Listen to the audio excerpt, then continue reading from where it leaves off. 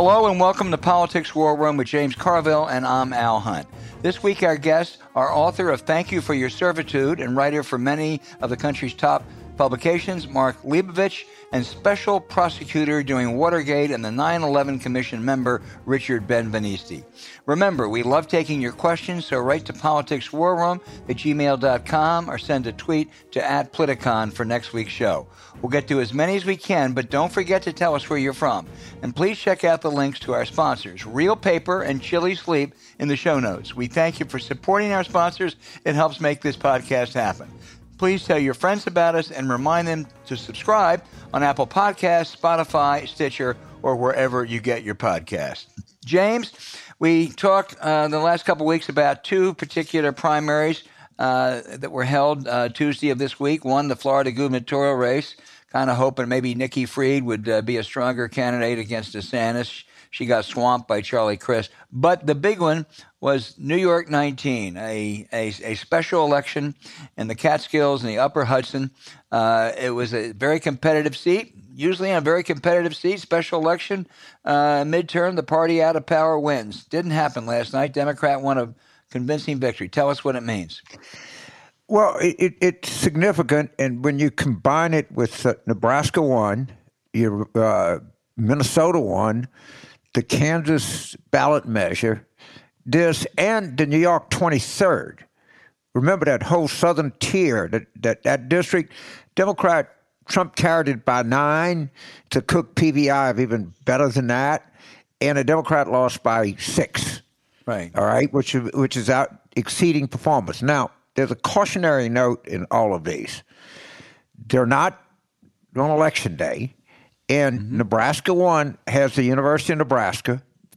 Minnesota 1 has a Rochester Clinic.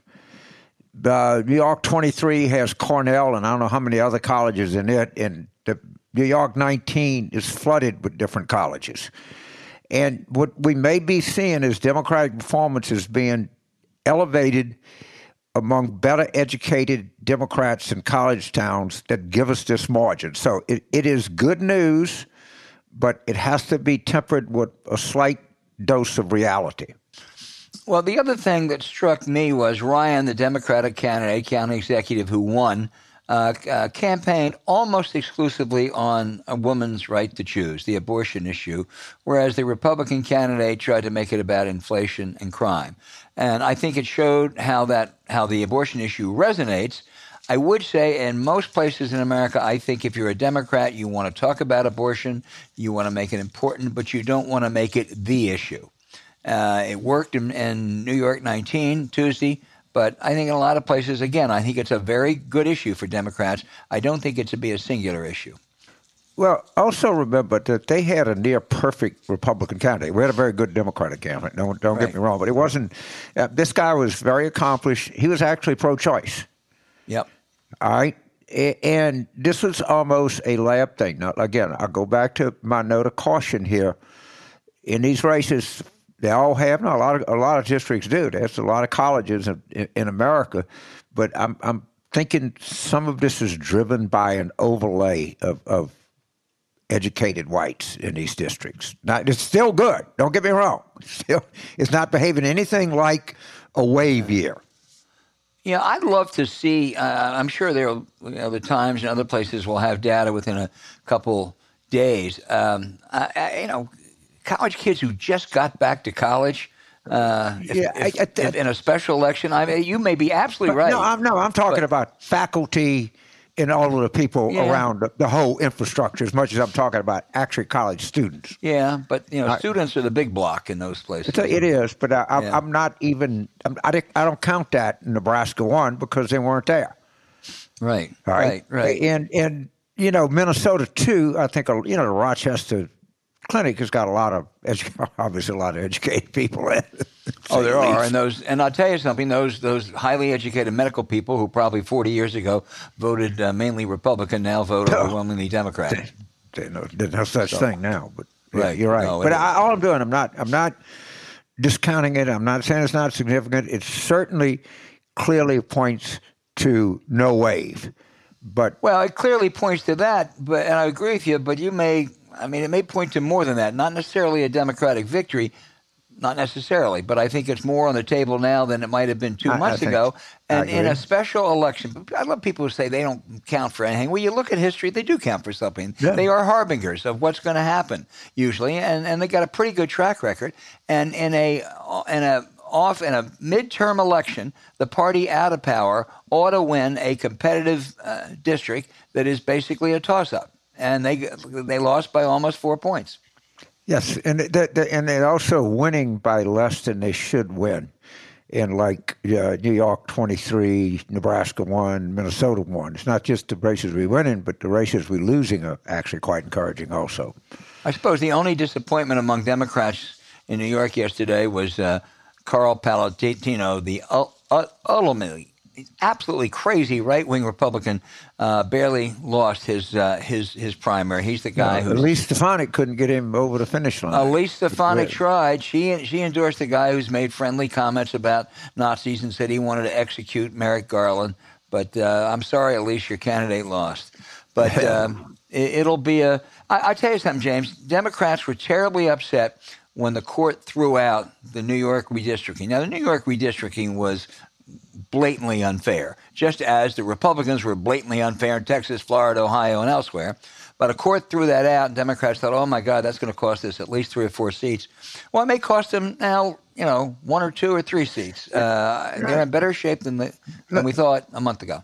Let me go to a really significant race in New York. I think it was the 10th. Sean Patrick Maloney.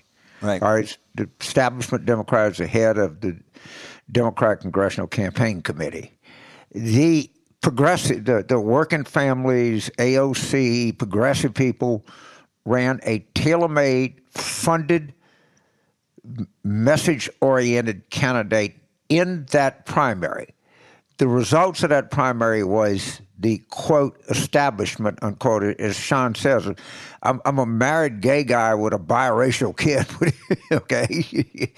And he wins the thing 2-1. How many times do these people have to be told to tend to your own garden? Don't come out here. They show you the door time and time and time again, and we will hear the same shit tomorrow that we heard yesterday, that there's giant sleeper cells all around the country that are just waiting to be activated by this uber progressive message. And they don't care. They're impervious to facts. They're impervious to anything. They just keep running their mouths. It's amazing. Well, I totally agree with you on that. I just want to say one word. I mean, you absolutely summarized exactly what happened there. The Democratic candidate that the woke people rallied behind, State Senator Biaggi, is the granddaughter of Mario Biaggi, who was an ethically challenged congressman years ago. She's a very impressive woman. She's certainly a devout liberal. That doesn't detract from a thing you said, James. It buttresses everything I said. Yeah, I mean, this is somebody who would be a good member of Congress. You can argue about whether Sean Maloney is a good member or not, but Biaggi would have been. And but the more important point is the one you make, that the woke left got handed another stinging. And they did it. And what makes it even more impressive that how bad they got beat is, you're right, they had a real credible candidate. They did, right. It wasn't, you had somebody like Nina Turner who spent her whole life just aggravating people, right?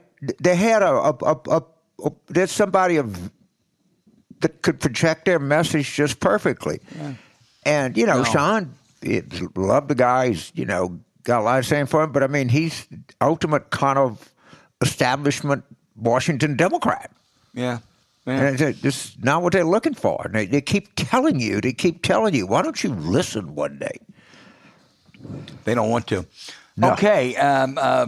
New York 19 is huge. New York 23 matters. Florida, Charlie Crist, great Wake Forest quarterback. I hope our instant analysis is wrong and he can give Ron DeSantis a tough run. We'll see. I thought, well, you know what? He was pretty damn impressive. I'll admit I was for Nicky, but that was pretty much. Now, just one more thing before we leave.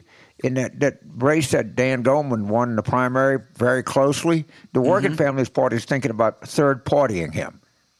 How stupid could you get?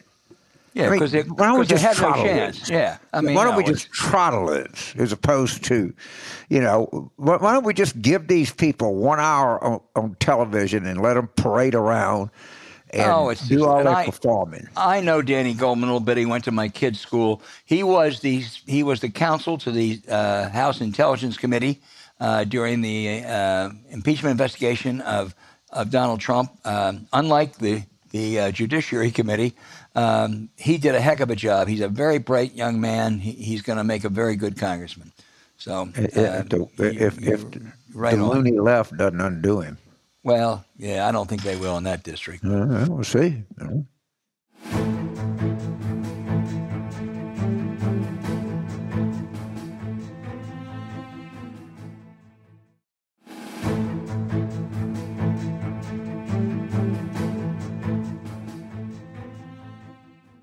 Richard Ben Veniste was a legendary Watergate prosecutor, and he's been a leading Washington lawyer, served on the 9/11 Commission since then.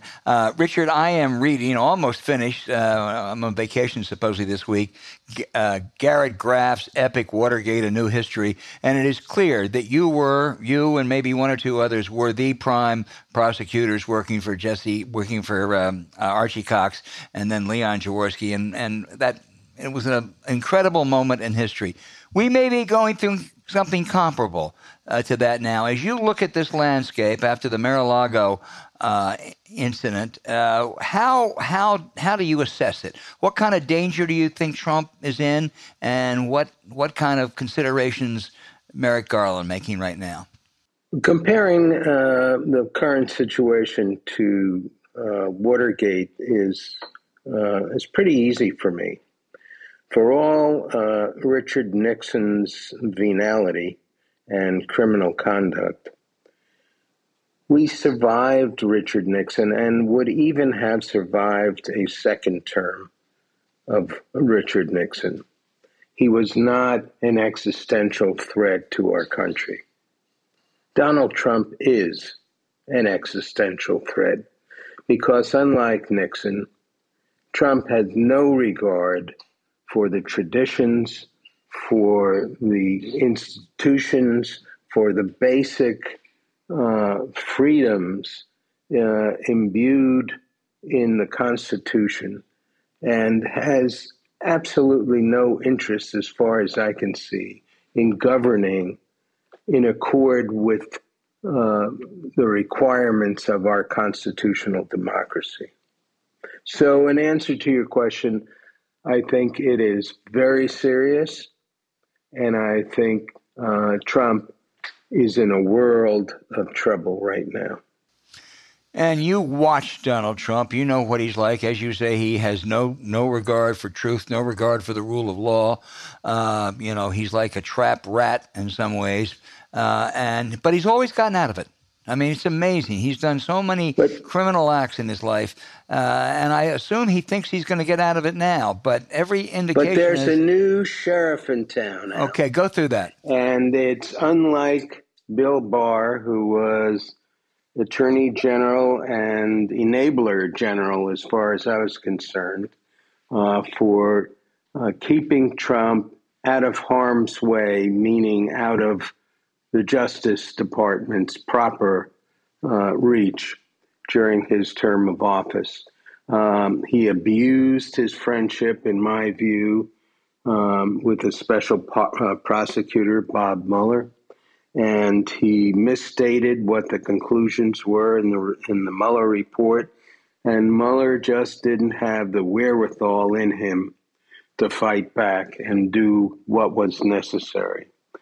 Now you've got a man who not only distinguished himself in the Justice Department in his prior service, but had years and years of service as a judge in a high court, and is an individual whose integrity is unquestioned by most lawyers in the United States and most thinking people.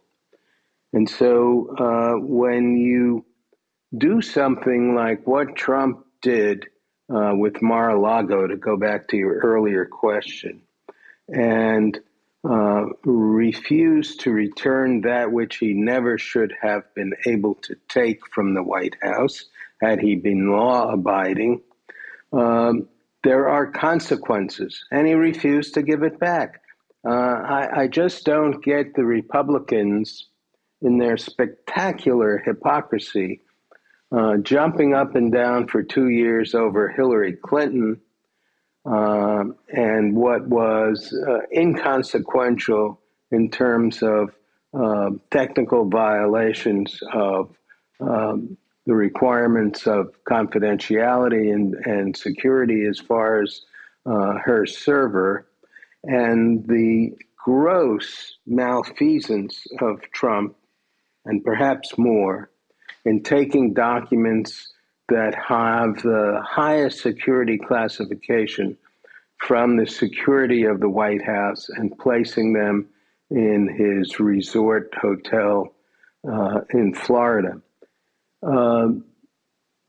Perhaps if he had taken the White House silverware or the big screen TVs he was so fond of watching, we don't know he didn't. With him, well, so far we haven't heard that he did. But maybe that would be easier for certain apologists to understand, that you can't just steal stuff because you were once president.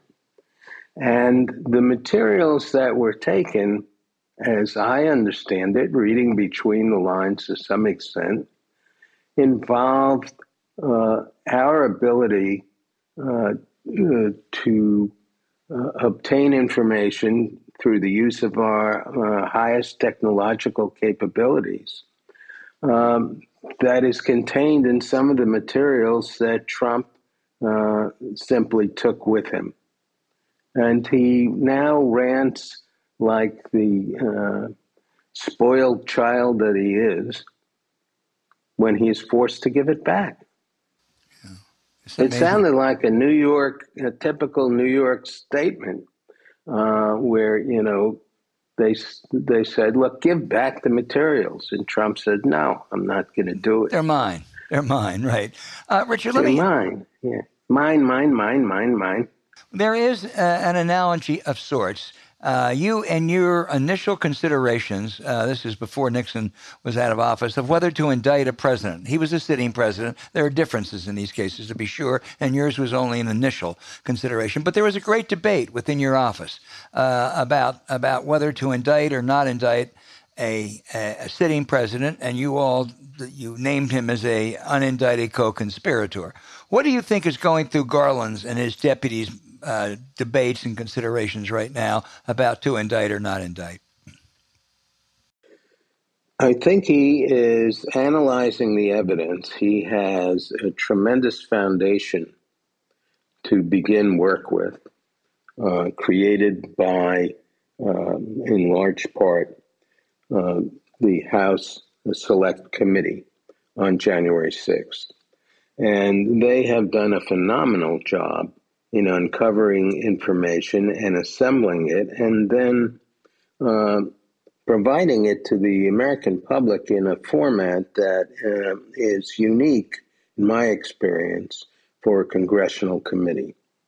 So they've done a superlative job, and now it's up to Garland to take what has been provided to him and build upon it using the toolbox that is unique to the Justice Department. The Justice Department has tools like the search warrant, like the ability to compel testimony through grants of immunity.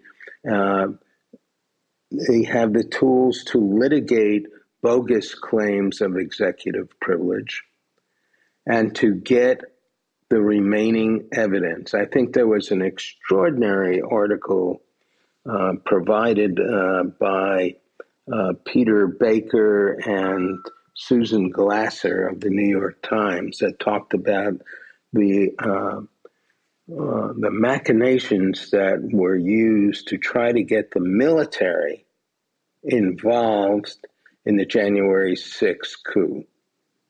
And that's required reading, in my view, for anybody who cares about our democracy. What happened with the chairman of the Joint Chiefs in refusing to go along with what looked like the attempt by Trump and his enablers to misuse the military, to seize voting machines, and to put down what Trump was ginning up as an insurrection, and to use the powers of the presidency to invoke martial law or the Insurrection Act to do so. And that is the most chilling thing I have seen in my lifetime of individuals who have skirted or broken the law. This is stunning in its breadth and in the attempt to overturn the bedrock of our constitutional democracy, which is the free and fair election and then the peaceful succession of the newly elected individuals into office. James. So thank you so much, Richard. It's just such a pleasure to talk to you again. So when we talk about Garland, we all use the same word: methodical, integrity, probity, cautious, rule of law. All right? So he's presented with this application for a search warrant. He mulls over it for a week, probably appropriate. In the back of his mind, I guarantee you, I don't know this. I might have met him at some book signing or cocktail party, but I don't remember. But there seems to be very much of a general consensus on who he is. And he's got to have Robert Mueller in the back of his mind. Once he signed off on this warrant, and I'll be cliché here, touch a king, kill a king, in for a penny, in for a pound. He knows that he's committed to go through the end, doesn't he? I mean, he wouldn't have not done this unless he had James, a pretty idea. I don't think this presages a decision on whether he's going to indict. But I do think that he will not be bullied. He will not be put off. I think what he will do is enforce the law without fear or favor, which is the job of the Attorney General. So when the President of the United States says, I'm not giving it back, and when the Attorney General is reliably informed that the President has in his possession materials that involve the highest level of classification, code word classification, which means electronic interception of materials, which Trump may find titillating and may like to show to his friends, and is consistent with his unholy approach to the presidency, and says, I'm not giving it back. Well, it's Garland's job to tell him, no, you cannot do that. You are not king. You are not the king of the grifters. You don't hold that office. And if you won't give the material back, we will take it back because it's ours and you cannot misuse it for your own advantage or your own entertainment. So, Richard, I have, in terms of law, I would know where I stand as a peanut and to you an elephant, but there's something I do have some familiar with because I was one. You're calling me an elephant, James. And I'm a peanut, okay.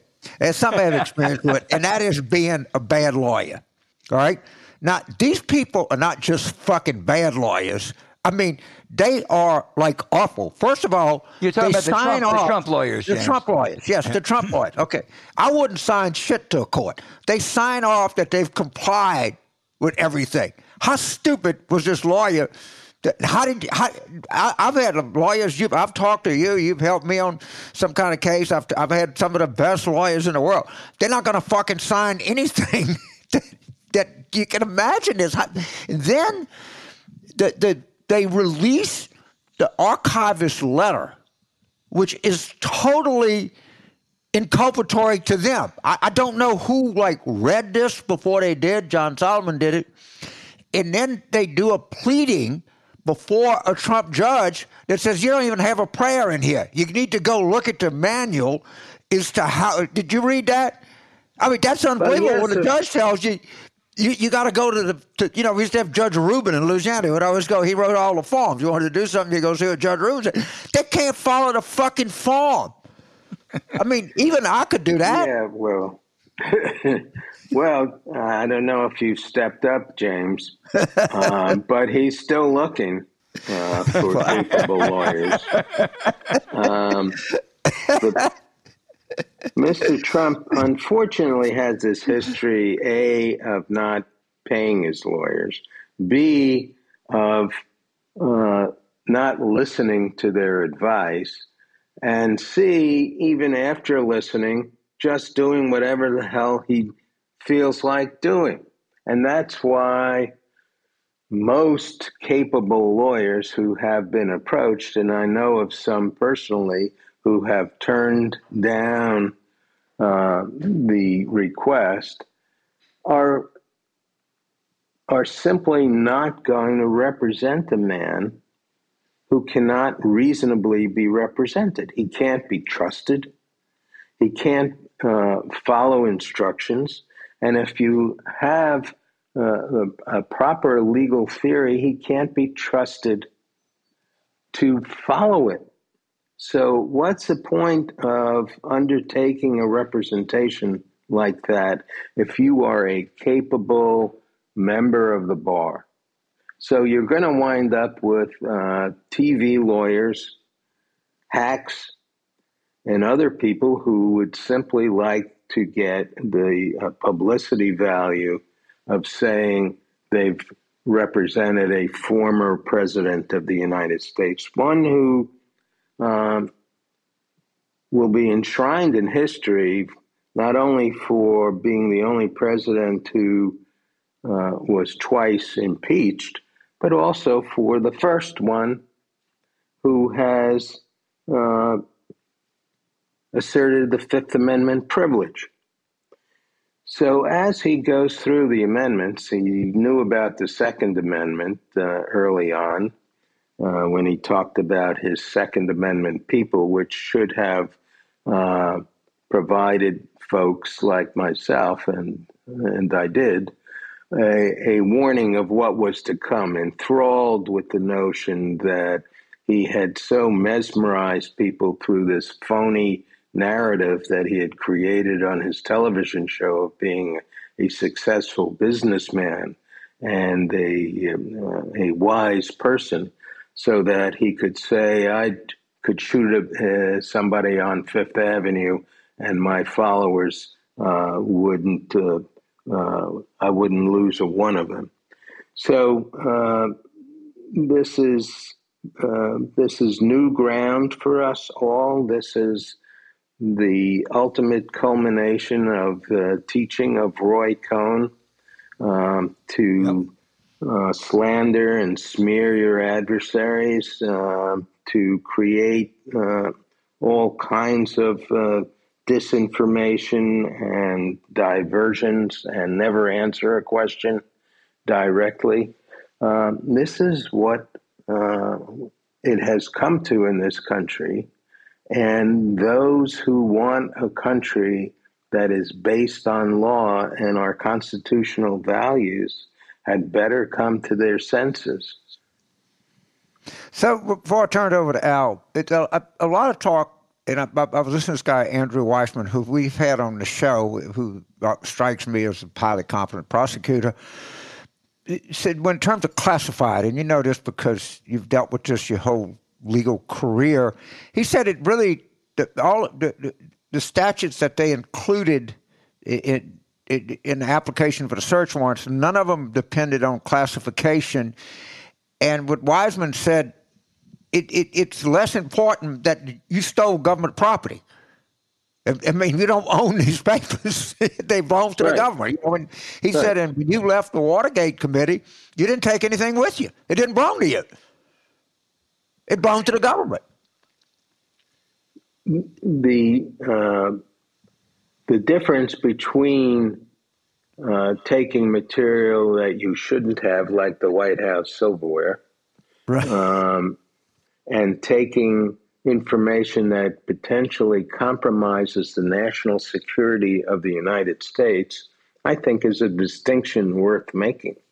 However, if you're just looking at what the law says, it's true. It doesn't matter if it's classified, it's not yours. And what's interesting about the search warrant is that any material that was provided to the president, including memos and other things that may have involved the January 6th insurrection, would be covered by the same subpoena that compels the seizure of the classified documents as well. So we don't know what exactly may have been comprised in the materials that have been taken, but that search warrant was broad enough to cover materials that would be involved in the January 6th plot. Albert? Richard, this is, of course, not Trump's only legal issue right now. The New York Attorney General is investigating. It's a civil action so far. That's where I believe he took the fifth, some 400 and some times. The Manhattan DA, disappointingly, didn't keep the main prosecutors, but that's still an active case. And Fulton County, Georgia, seems to be quite a serious investigation. You know the way these stack up. Would Garland want the others to wait before he does something, or would it be better to have those go first and then justice if they decide to bring some action? I don't think Merrick Garland controls the state prosecutors. Right. New York doesn't appear like it is in the running at the moment for criminal charges to be brought, but Georgia is certainly far along, and those charges are somewhat different in character than the central charge about January 6th, although they are in some ways related. And I think those charges can stand on their own, and if federal charges proceed, there is quite a variety of different charges being investigated, and for which there appears to be significant evidence based on the information uncovered by the January 6th committee. And as Merrick Garland and his deputies move forward, and they are very capable investigators among them, I'm sure they are developing further information and of a substantial nature. Yeah. Richard, you are, I've heard now from a number of the really prominent figures in 1973 and 74 Watergate say what you just said, that for all Richard Nixon's venality, this guy is much worse and much more dangerous. Bob Woodward and Carl Bernstein have said that, John Dean, Bill Cohen, and I totally accept that. But you had tapes. That did make it easier, didn't it? Well, once we got the tapes, it made it a hell of a lot easier. There was absolutely no doubt of Nixon's involvement in a conspiracy to obstruct justice. This was a question of not losing the case, not screwing it up somehow. But once we got the tapes, and certainly wasn't easy to get them, you may recall that both the Senate and the House failed to get the tapes. And we provided that information to the House Impeachment Committee, as well as the information relating to Richard Nixon as an unindicted co-conspirator as the grand jury voted, which then provided them with a pretty good foundation to build the impeachment case, just as we received a good foundation from Sam Ervin's committee. And so when it came time to determine whether to indict a sitting president, we deferred on the basis of the fact that there was a viable constitutional alternative in the form of impeachment. There was an impeachment committee sitting, and it was a serious committee, and we turned our evidence over to them. But we did not conclude that a sitting president couldn't be indicted under any circumstances. In fact, I think logic tells us that it would be absurd to make such a conclusion. What if the President of the United States, in a fit of pique, whacked his communications director in the head with a 3-iron and killed him right on the spot in front of the cameras? Do you expect that a President of the United States would not be prosecuted for murder under those circumstances, a sitting president? But putting that aside, once it was Citizen Nixon that we were dealing with, once Nixon had resigned and before President Ford pardoned him, we considered what we would do. And the course we considered taking was to indict Richard Nixon, private citizen. So in that sense, there is a parallel to what Merrick Garland is looking at. On the other hand, Richard Nixon, by reason of the fact that he had already been twice elected president, could not be elected a third time. Right. Whereas Trump is at this moment still a viable candidate under our Constitution. Richard, just quickly, and I'll turn it back to James. I'm sure you thought about this a lot. As you said, there was a compelling case of obstruction of justice even before you got the tapes. Do you think that Nixon would have been impeached and potentially indicted without the tapes? He might have been impeached. He would have been indicted because, without the tapes. Without the tapes. I think it would have been I think he would not have been indicted. I think he would have been weakened by the testimony of Dean and others. Mm-hmm. But at that point, it was the word of Dean and a few others, like Magruder, who wasn't a very credible witness, against Haldeman, Ehrlichman, and the majority of White House loyalists who were loyal still to Nixon. So I believe he would have survived and served out his term. In fact, I think if Nixon had destroyed the tapes, even after they were subpoenaed by us, and even after Judge Sirica and the Court of Appeals for the D.C. Circuit had ruled that they be turned over, if he had destroyed them even then, I think he would have survived. Weakened, but he would have survived. And that had been suggested by the aforementioned Roy Cohn, to bring it full circle. James, back to you. All right, I have two questions. One, if we talk about the Fulton County DA, we talk about the search warrant, we talk about everything, we talk about Alvin Bragg. I was reading a couple of things that this Letitia James thing, this civil thing, is nothing to sneeze at. That he's got, and Besselberg just said, well, they didn't get on a criminal, got on this. How much trouble, how big a deal is this civil lawsuit in New York State against the Trump organization? And is it underappreciated?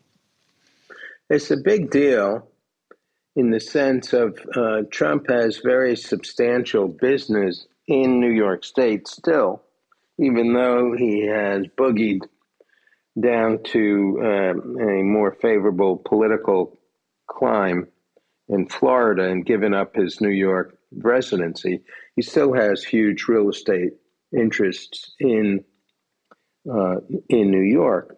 And the interesting thing about asserting the Fifth Amendment privilege, James, is that under the law, a jury can consider the assertion of a Fifth Amendment privilege as evidence against a civil litigant, a civil defendant. So unlike in a criminal case where you cannot use the assertion of a Fifth Amendment privilege against a criminal defendant, it can and is used in civil proceedings as an inference that if truthful testimony were given, it would be adverse to the individual who is asserting the privilege. So, I got to, before I let you go, I got to ask this question. I'll put you on the spot. You're one of the most revered guys in American law. You've seen a lot. You have a lot of wisdom. So, it's March of 2023, and the White House counsel walks into President Trump's office and said, I have a back channel offer that Trump will ask you for a pardon. In President Biden's office. In President Biden's office. Yeah, General counsel walks into President Biden's office. I have a back channel offer from Trump's lawyer.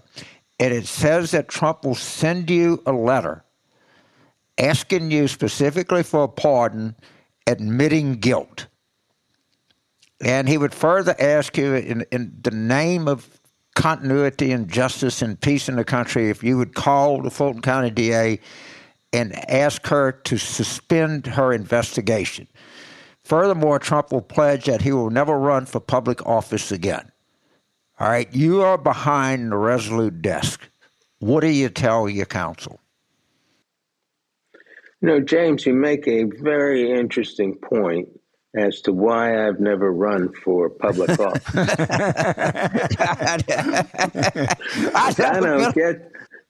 I don't get to struggle with questions like that. That is a political question entirely. And I think that the factors that go into answering that question depend on the severity of what the evidence shows that Trump did and whether an individual president can tolerate I can't let you go this easy. I'm sorry. I love you, man. But when you were the most involved person in the Nixon stuff, you'd accumulate the evidence. You were on the fucking committee. When Ford pardoned him, what was the emotion that you had? And when they called you, somebody called you and said, President's going to pardon Nixon, what did you feel? You can't get off this easy, dude. That's not a hard question for me, James, because as I said before, the political question of pardoning Nixon was entirely Ford's. It was his right to do it, and I didn't feel that he had abused that right. I didn't like the timing. I didn't like the fact that he gave him a pardon unconditionally without an apology and without an admission of guilt. I thought that was not good. Right. But quite frankly, the existence of the tapes and the irrefutable evidence of Nixon's guilt really overcame any suggestion that Nixon was improperly hounded out of office. It was his own supporters who eventually broke the camel's back and said, look, you've got to go. You're going to destroy the entire party. You'll take everybody down with you if you don't. And to Nixon's credit, look, whatever you want to say about Nixon, the man had a sense of shame. Can you say that about Trump? Oh, of course not. Richard, I would just add, as one who, as a reporter who thought originally that Ford pardon was outrageous, I've changed my view on it. I think it was better for the country. And to go to James's question, if he got an admission of guilt from Trump, I think it'd be awfully hard to turn that down, and I think the country would accept it. But I want to say, for this summer, if you want two great books to read, go back and look at Garrett Graff's Watergate History, starring Richard Ben Veniste, among others, and then read Thank You for Your Servitude, starring Mark Leibovich and a cast of villains. Richard, I promise you I could get a prayer in a motion. I don't know if it'd be a very good one, but I would ask for something. I've never been bashful. They didn't even ask for anything. Hey, Richard, right, Richard, thank you. Like me, you're not going to get paid. Thank your IT. Right. We couldn't have done it without your IT. Okay, thank you, man. IT department. Okay. Take care, man.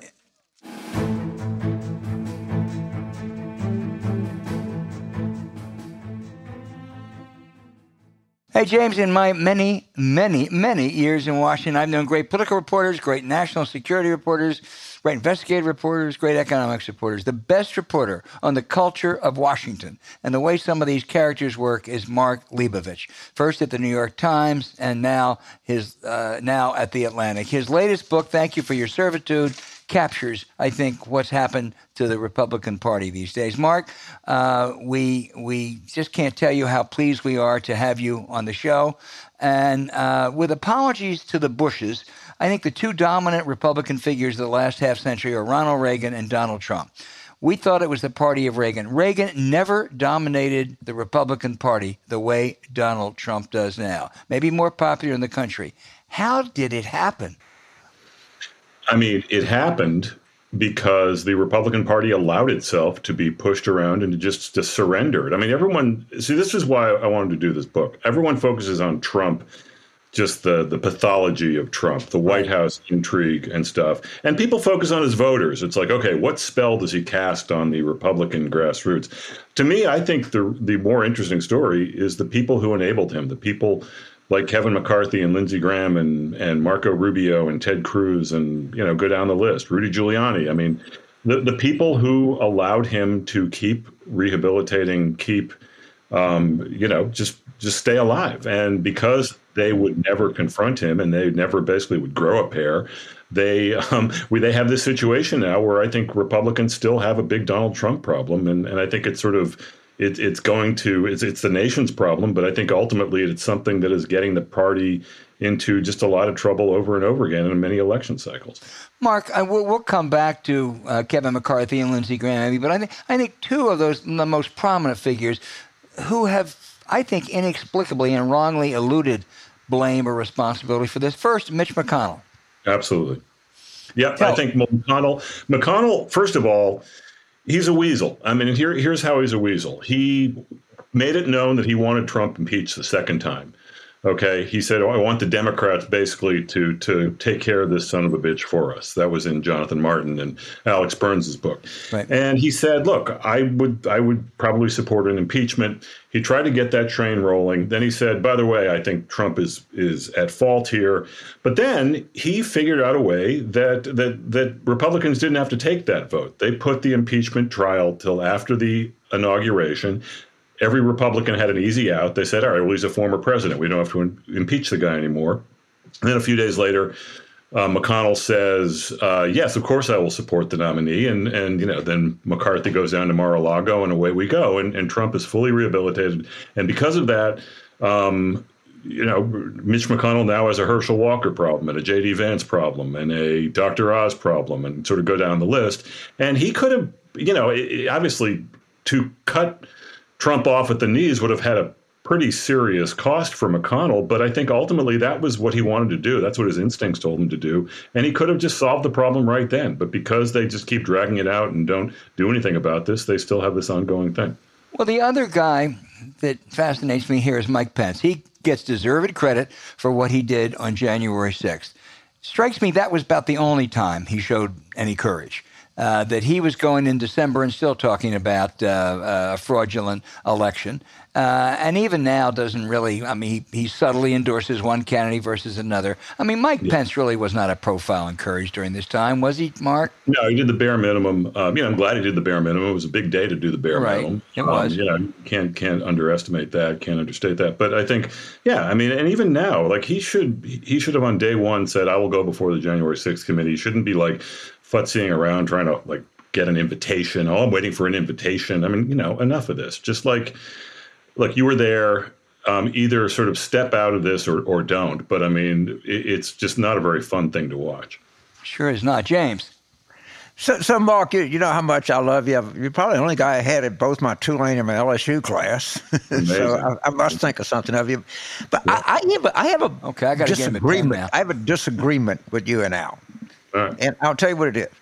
That, of course, it's a giant fucking mess. That I know that. Who is responsible for it? I think the argument y'all make is more feckless, weak, spineless, go-along leaders. I say it's driven by dumb-ass voters who vote in Republican primaries. That dumb-ass voters are going to produce dumb-ass people and spineless politicians. If Mitch McConnell would have pushed to convict Trump on that second impeachment, he would not have been majority leader the next day. These fucking people want to be lied to. Mm-hmm. And all that Lindsey Graham and Marco Rubio and John Kennedy and every pretzel politician, Dr. Oz, J.D. Vance, they doing that because their voters demand it. And this is really democracy at work.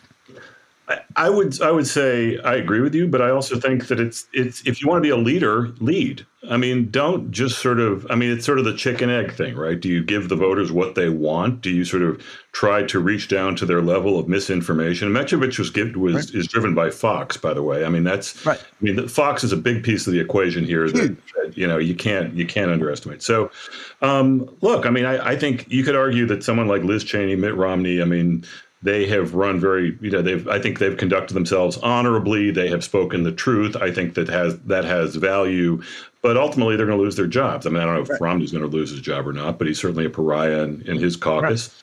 So I don't know. I think leadership helps. I think leadership matters. What they would say is, all right, man, just you and I, because you talk in your book about, I've seen like interviews, they all come and they say privately, he's fucking crazy. And then they go out in public and they say something different. But what they would say to you again is, Liz Cheney got 35%.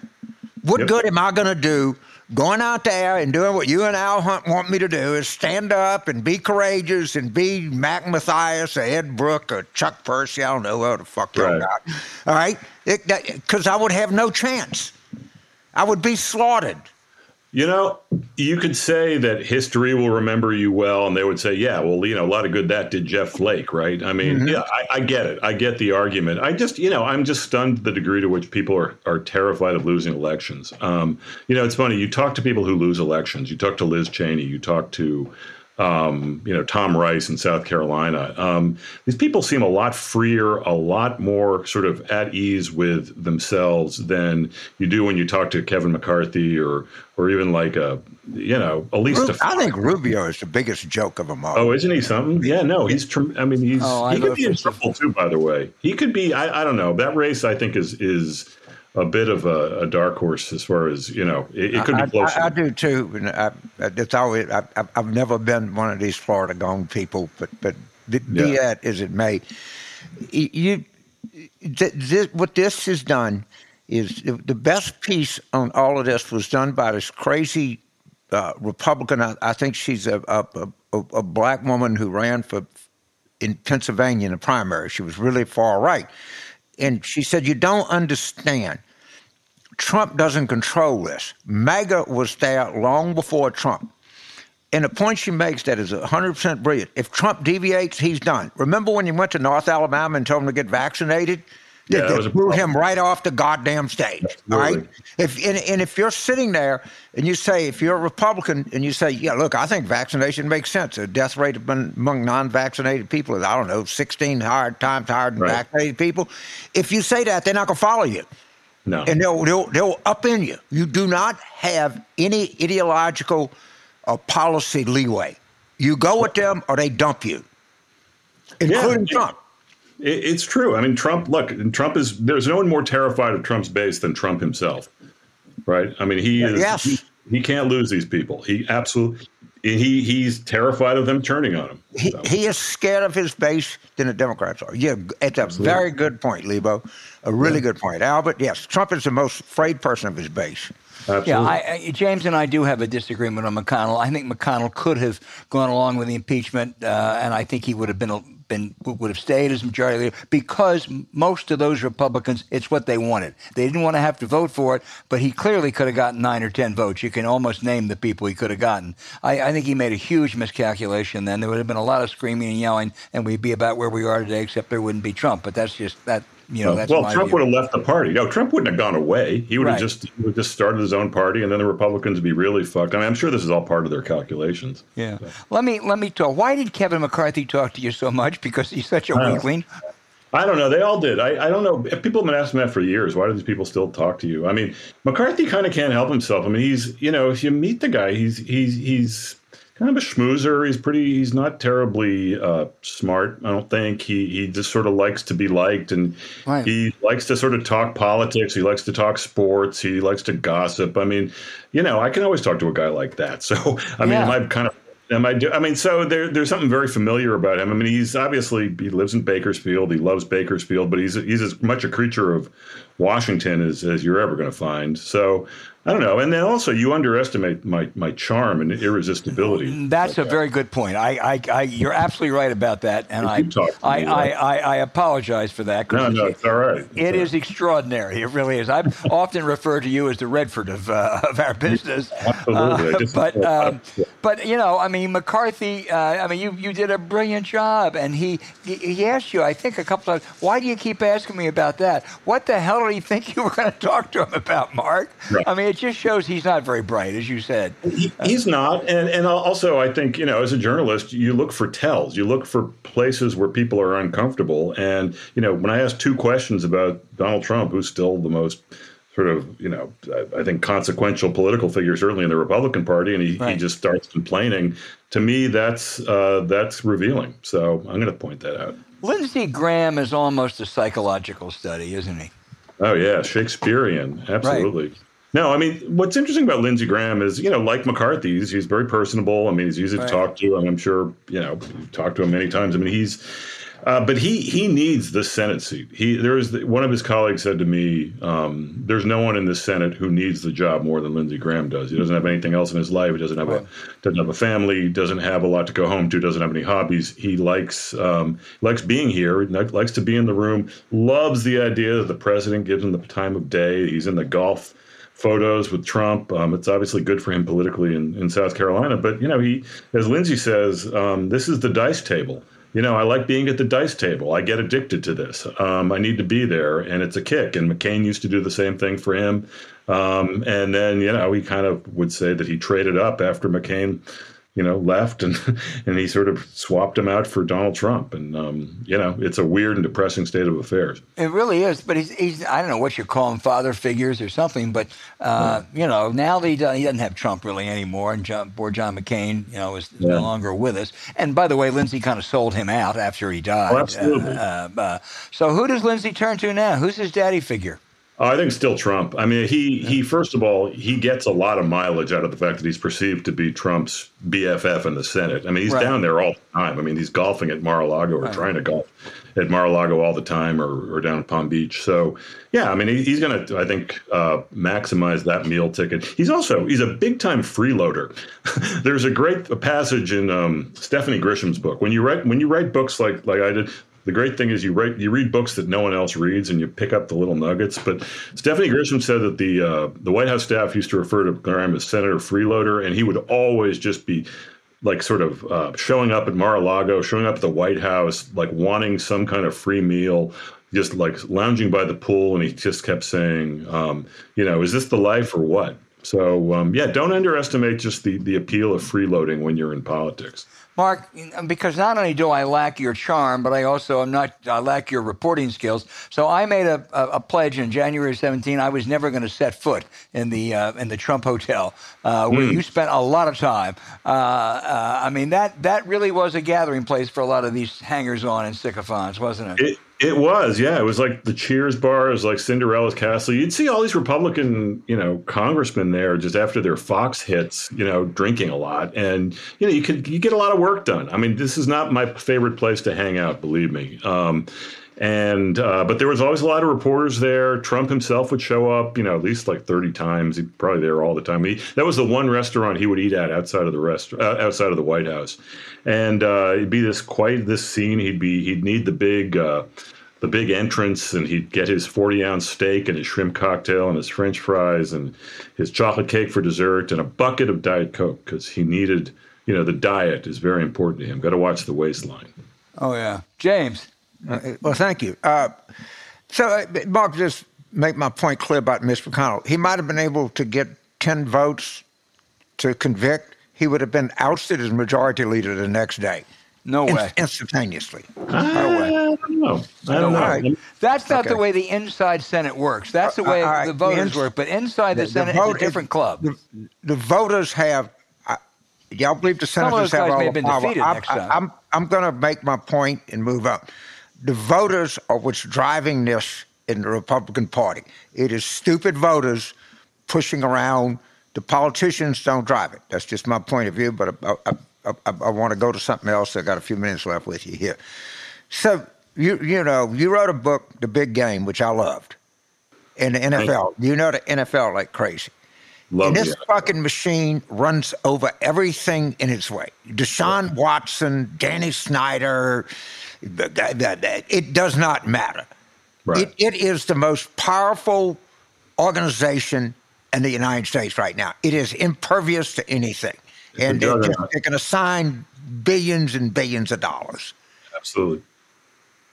Yeah, it's the biggest juggernaut in the country, entertainment juggernaut in the country. Right.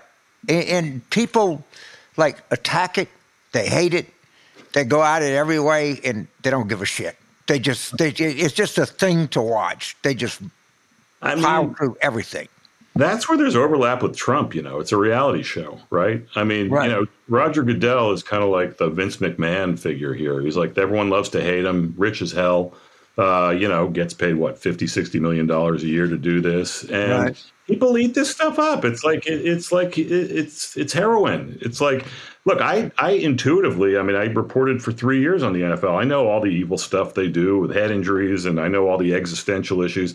I can't stop watching this. I love my games. There's just a great way to spend a Sunday, and they own a day of the week. So, but in a way, I think one of the reasons the NFL has always appealed to Trump is because he wants that Super Bowl. Because he considers himself to be the Super Bowl of politics. He considers elections to be a Super Bowl-like spectacle, and there's nothing Donald Trump loves more than a spectacle, or to be in the middle of the spectacle. And the NFL had no interest in him for years. But to me, there was a lot of overlap between my political life and my football life, because it's sort of the same kind of thing. So before I let you go, I got to ask you this question. We know Trumpism. We know the Trump people. We know the resentment they feel. I actually think a lot of it's more cultural and economic, but I'll let that go. How much do you think that coastal elites aggravate these people? And how much is actually NPR and everything it is to blame for this? Because they just come across as they're better and smarter than you are. And they let you know it. I don't underestimate how much they hate us. And by us, I mean media, corporate. It's coastal. It's largely coastal in many cases. Not Gulf coastal, but No. Boston to Florida, L.A. to Seattle. Maybe some college towns in between. But, it's like Ivory Tower. It's corporate boards. It's media people. It's foundations. So let me give you an example, because you got 1 foot in the coast and 1 foot in the middle of the country. So you follow football. LSU plays Clemson in the Superdome. Right? Here we go. January 13th. All right. We'll And never get rid of this one. We're never going to get rid of it. Let's understand that. This will never, ever, ever, ever leave me because it's indicative of something much larger. A guy named Benjamin Applebaum, who is an economics editorial board member for the New York Times, sent out a tweet. The president of LSU correctly and sanely says we're not going to have classes Tuesday because all of our students are 80 miles away and we don't want them driving back. And he says, well, is this a real school? Do they get student loan forgiveness? Now, and the problem with this guy is all of his fucking friends agree with him. Okay? Yeah. And then they wonder why they have this cultural resentment against them. I know. Well, I had to leave the New York Times because of that tweet. That was it for me. I'm leaving the New York Times. I left. No, I don't. It's not just him. No, it's all the people at the coffee shop. Sure. All right, that agree with him. And then people sense this, and then people in Washington, James, you're just a one-trick pony. Okay, I understand. Yeah. But it is indicative of something. No, I mean, look, I remember, what's that conservative's name? Charles Murray, kind of controversial. Mm-hmm. He wrote the bell curve. Yeah. So I remember after Hillary lost, he said, he talked to a bunch of Trump voters and he said, why'd you vote for him? Because a lot of them didn't like him. Like they thought that, they don't want to defend him. They don't admire him personally. But what one of them said to him, and this always stuck with me, is, Trump was our murder weapon.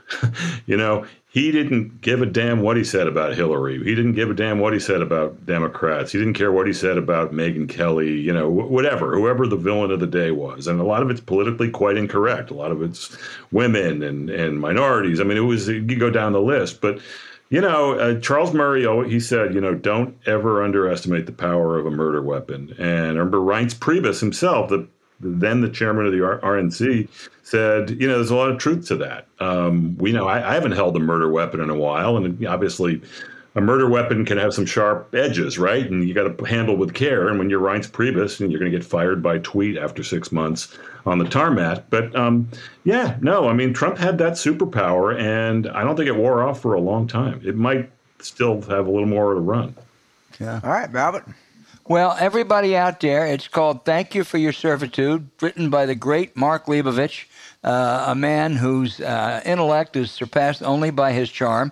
So please get it. Thank you for your servitude. Mark, thank you for being with us. It's really a fabulous show with you. Thanks for having me on, guys. Always a pleasure, and we'll do this again. We will do it again. Man.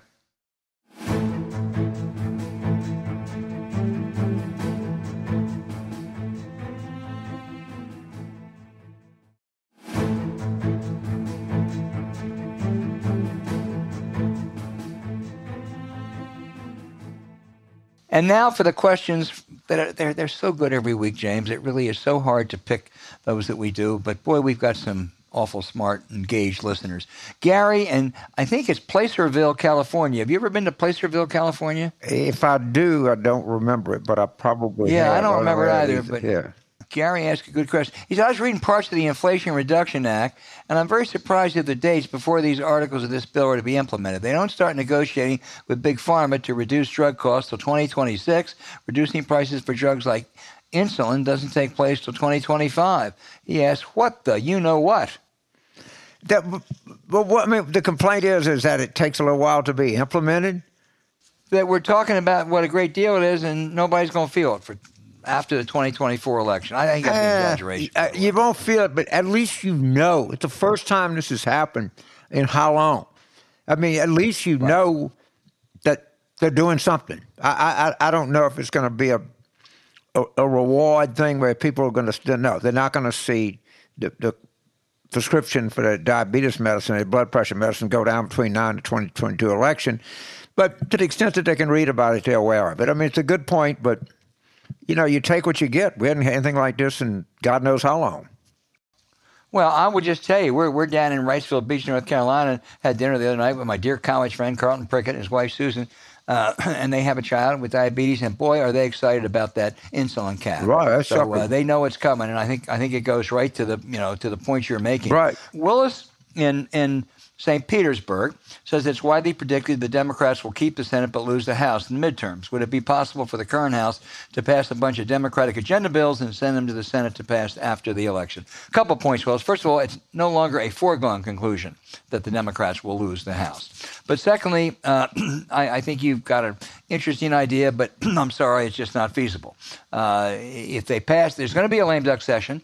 They're going to do a bunch of things. They may do an election reform act. The Senate, I think, passed a number of judges during that time. But it doesn't make any sense for the House to pass a bunch of those bills like child care and pre-K and other things and send it to the Senate because they passed the Inflation Reduction Act through a process known as reconciliation with 50 votes. Those standalone bills would require 60, and they won't get any Republicans.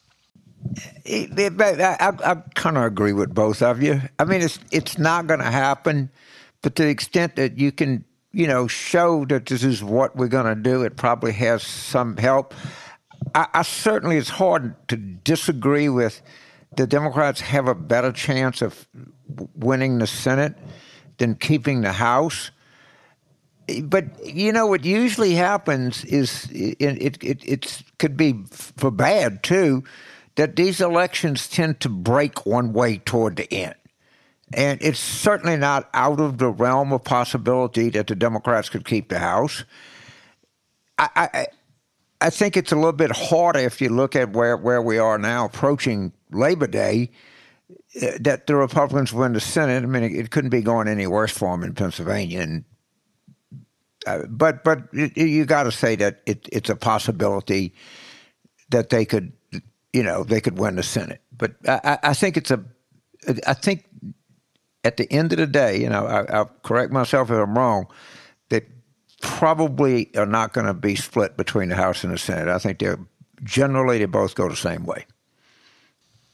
And if you were to pick one where they're going to go, it would be D? Yeah. Got to pick one. Got to pick one. I mean, you put Richard Veniste on the line. I generally am a homer, but I got to say I'm certainly encouraged by what I'm seeing. I'd say that, and it's really amazing. But how do I know? Some people think the gas prices are going to go up, and it's just too many unknowns. But I certainly am more optimistic than I ever thought I'd be. Well, New York 19 certainly helped that optimism. Now we're getting some. Last couple of weeks we haven't had our global listeners writing as much, but Larry in Paris, France. All right, I know where that is. I'm getting ready to go. He said it is clear that Michael Franken in Iowa is an underdog, but I immediately sent him an Act Blue donation after watching incumbent Senator Chuck Grassley's outrageous lies about the IRS. I remember people in Iowa being honest and straightforward. I think Larry is asking you, James, does Michael Franken have a shot? I guess I'm torn to say, which is, man, it's Iowa. It's really gone the wrong way. It was a massive disappointment in 2020. I'll give you an honest, deep, thought-out, profound answer. He has a shot. He has a shot. Yeah. And the reason, above all, is I think the country's getting ready to have a generational uprising like you never seen. Chuck Grassley was elected the first time in public office in the 1950s. I think we're 8 decades later. And Franken is a way, way, way better than normal candidate. And I think you made a smart donation there. I really do. 2 points. Chuck Grassley would be 95 at the end of his second term. 95. Just think about that for a minute. The second thing is, he is absolutely, Larry, you're absolutely right about Grassley lying about the IRS. This has become a Republican lie. This bill they just passed gives a lot of money to the Internal Revenue Service, and it will serve 2 functions. Number one, it'll eliminate a lot of the bureaucracy and make filing a lot easier for most Americans. And number 2, it'll go after some really high-rolling tax cheats, both on the individual and business side. It ain't going to go after the farmer, the small businessman, the person making $50,000 a year. That is a lie. The Republicans know it's a lie, and the IRS they've got antiquated technology. This is a good move. It's going to make for an efficient tax system because you know something? If those tax cheats are forced to pay their money, it means either the deficit is smaller or you and I have to pay less. So, James, let's hear it for the IRS. I couldn't agree more. And I think Grassley is, he don't know whether to whine his ass or scratch his watch. I mean, why don't you just retire, dude? Well, they also have been talking out there about how old Joe Biden is. Well, Chuck Grassley's 10 years older. Jeff in St. Pete Beach, Florida, we all know where that is, says, do you guys think Liz Cheney making a third-party run for president helps or hurts Donnie? Jeff, just slow up. Don't get ahead of yourself. Liz Cheney is doing a great public service now and trying to tell people what an absolute con and fraud Donald Trump is, with a contempt for the rule of law.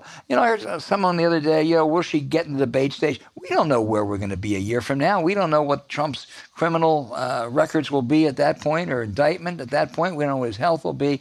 I think what Liz Cheney is doing right now is very, very beneficial. And a year or so from now, we can worry about these other issues. Yeah, there's so much between in the next year we can't imagine, and that's a very wise observation. Let's just sit back and let the ball come to us. Yeah. James, John in Sonoma, California. I think John is a repeat questioner, but he always asks good ones, so we're going to keep repeating them. It's a beautiful part of the world. He says, as you note, the primaries are dominated by extremists, especially on the right, but on the left too. So how do you reform the primaries? Democracy is at stake. Fascists on the right, woke fools on the left. What do we do? Well, I'm not sure the left is doing all that well in Democratic primaries. They didn't do very well in New York. They certainly didn't do very well in Cleveland. I mean, they have a pretty sorry record, I guess you can say. Ilhan Omar won by, a couple of 3 points in the primary in Minneapolis, but doesn't reflect much. I mean, once they get out of the core urban environment, they don't do anything. They just don't win elections, and they keep insisting that they will, but they never do. Yeah, no, I agree with you.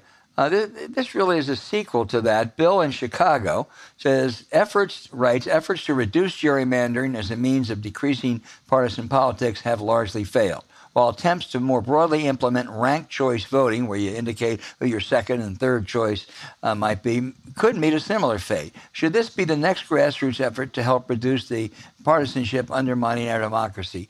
I still haven't spent enough time looking at ranked choice voting. I must say I am interested in it. I'm a bit intrigued by it. I think what it does is it basically goes, and in the main it will be harmful for those people on the extremes, whether it's the left or the right. And I think in the places where I've seen it work, congressional race up in Maine, the recent Alaska Senate race, maybe the House race out there, I'm attracted to the idea of ranked choice voting. How about you, James? They mock that, which they don't understand. So I'm not going to mock it because now there's maybe Sarah Palin. I guess my objection to it is, you have a foot race. Everybody lines up, gun goes off, first guy crosses the tape at 100, wins the race, the first person, I should say. What's wrong with the person with the most votes winning? I mean, it doesn't work out the way we want to, and on the gerrymandering stuff, I think it would be great. The Supreme Court has basically scoffed at the idea of the 15th Amendment, has scoffed at the idea that, every vote, there should be some sort of sense of equality in this country. I think it's horrible. And, it's just led to, well, you do this to us, we do this to you. And there are plenty of ways that you can apportion legislatures that give you some sense of fairness. It's not that hard. No one wants to do it. But I can't embrace a voting system that I don't totally understand. And I don't know what was wrong with the person with the most votes wins the election idea. But I'm probably missing a big point. I don't want to pretend that I know a whole lot more about it either. I'm intrigued by it, and maybe we both ought to look at it a little bit more. And see.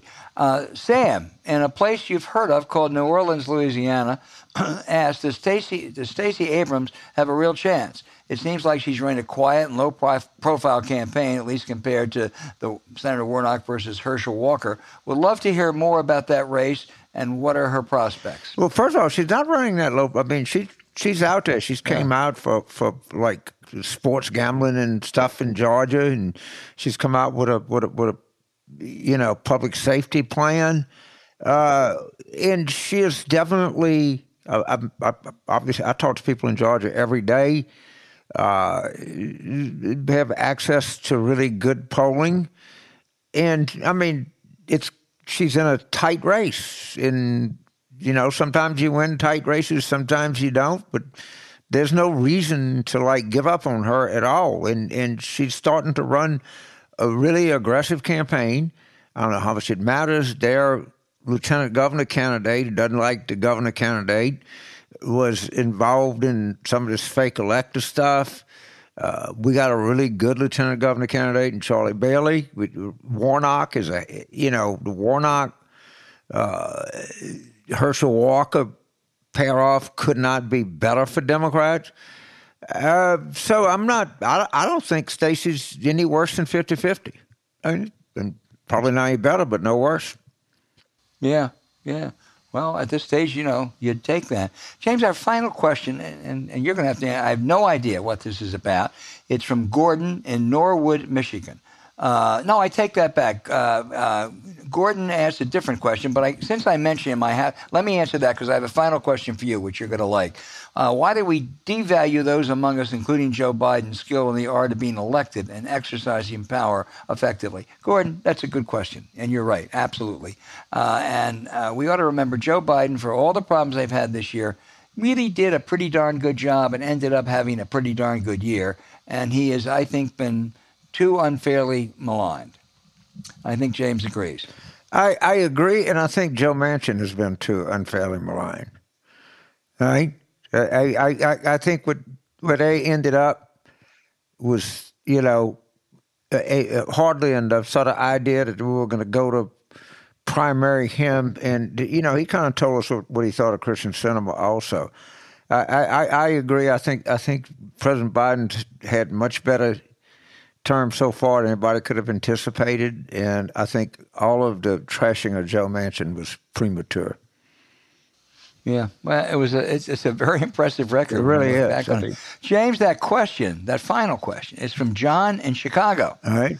I would like to hear Mr. Carville comment on the Louisiana State University campus mounds that were recently determined to be the oldest man-made structure in North America. I have no idea what he's talking about, James. On the LSU campus, there's something they call an Indian mound. It's really kind of in the middle of the campus.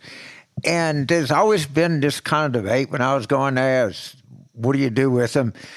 And so they took these core samples and everything, and they determined it's like 11,000 years old, and they think it is the oldest existing man-made structure on the North American continent.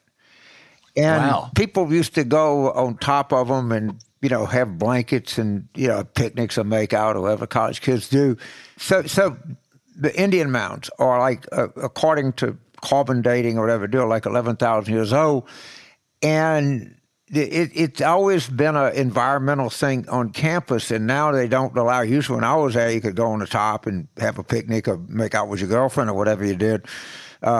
They've sealed them off, and they're literally, I don't know, a block and a half from the football stadium. So they're right in the middle of the campus, and it is interesting, and my kids and family have been sending. It's funny this guy hit on this story because I've been getting a lot of texts from people about that, but it is thought to be the oldest man-made structure on the North American continent right now. Well, okay, we know about the LSU mounds now. James, I'll just close. This is not a question, but on a positive note, North Carolina's crazy right-wing Lieutenant Governor Mark Robinson has now backed away, apparently, from his call to eliminate the teaching. Listen to this: eliminate the teaching in public schools of science and history for young. So he's not sure he's for that anymore. Well, it's good. So to I see guess that that's progress, Mark Robinson, right? Yeah, that's real progress. We don't need none of that science and history stuff. Yeah, it's kind of funny. I was talking to the Kansas Democrats, and they say, we shouldn't teach children about slavery or the Holocaust because it'll make them uncomfortable. And I'm like, there's something to be uncomfortable about.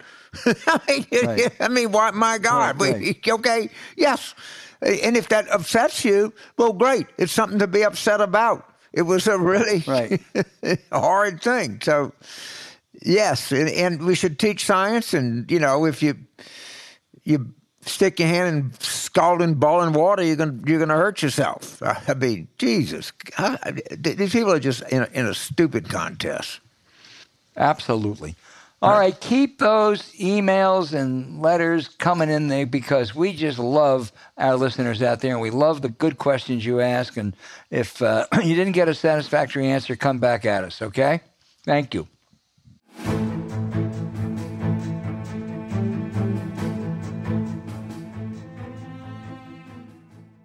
Hey, James, I promise you, this is my last outrage about Liz Cheney's critics. I promise. But now it's coming from the left. People like, one of your least favorite Democrats, Nina Turner, who may set a record for lopsided losses in Democratic primaries this year. She calls Cheney a right-wing fascist and says everyone who's praising her ought to be sanctioned. They're wrong. Other lefties say she's bad on taxes. Liz, she's bad on abortion. She's bad on guns. She is, from that perspective. Cheney has never claimed to be anything but a down-the-line conservative. Her objection to Trump has nothing to do with his policies on those issues. It has to do with his contempt for the rule of law, the threat his authoritarian beliefs and character are for our democracy, and his total lack of integrity. Now, I too disagree with Liz Cheney on taxes, abortion, and guns, but the dangers posed by Trump are far more important, graver. It's about what sort of country our kids and our grandkids are going to live in. So, Nina Turner, I don't expect you even to be a broken clock who's right twice a day. I am very glad Liz Cheney's doing what she's doing. James. Yeah, this is our performance art. Pay attention to me. I've lost 2 races. I got humiliated. Look, watch me. Look. That goes on all the time. I guess I don't know so much outrage is observation. How in the world, who thought that John Solomon releasing that letter from the National Archives would be a good idea? I mean, somebody think he's a mole, had James? to You think he could be a mole? I don't know. It was like when somebody actually saw this before they put it out. It's like the Dr. Oz in a crudité thing. Somebody couldn't say, wait, I don't think this is a great idea. Wegner's. I just, it's like stunning to me that maybe they just that stupid and crazy. I don't know. I'm at loss for an explanation. Well, James, John Solomon may be the Rudy Giuliani of journalists. One time he was semi-respectable. I don't want to exaggerate that. And now he's gone the same way that Rudy has gone. But all right, for whatever you think of him, he's a guy that's able to string 2 sentences together. He's a guy at certain parts in his life has shown some proclivity for coherent thought. What in the world went through his mind? And I'm sure Trump told him to do it. And then these lawyers, I'm going to ask Richard about this when he's on the show.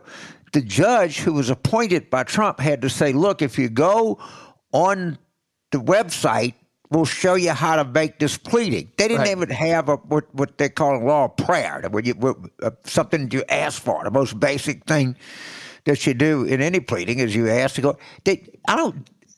I mean, maybe the answer to all of this is they're just fucking stupid. It's up what and down happens when you line. get in Trump land. I mean, Rudy also, at one point in his life, was able to put together coherent sentences and have thoughtful observations Yes. of sorts. It's what happens when you get in Trump land. And Yes. I don't think John Solomon ever achieved the heights that Rudy achieved at one point. But boy, they have achieved the depths together. But he's a guy, okay, for whatever you might say about him, he's a guy that at some point in his life, wrote a column, wrote the news stories. Right. I mean, they whatever. He's not illiterate. No, and Rudy prosecuted and represented cases with some skill, and now he's doing insane stuff. It's when you get around Trump, Gresham's law takes effect. He debases everything. It's stunning. It is. But you can see, like Sarah Palin, all right, who's just like born stupid. Right. You can see Louis Gohmert, who's just born stupid. I mean, but these people were not born stupid. They affirmatively chose stupidity. Right. Well, again, it's the Trump effect. Yeah.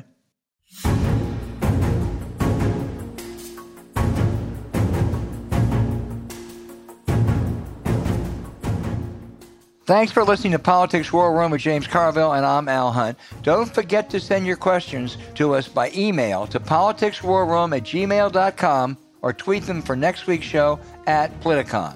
Following this episode, we'd really appreciate it if you'd check out the links to our sponsors, Real Paper and Chili Sleep, in the show notes. We thank you for supporting them. When you do, you make this podcast happen. To keep up with us, subscribe to Politics War Room on Apple Podcasts, Spotify, Stitcher, or wherever you listen. Please rate the show with a 5-star review. We'll be back next week with another show as we continue our War Room planning.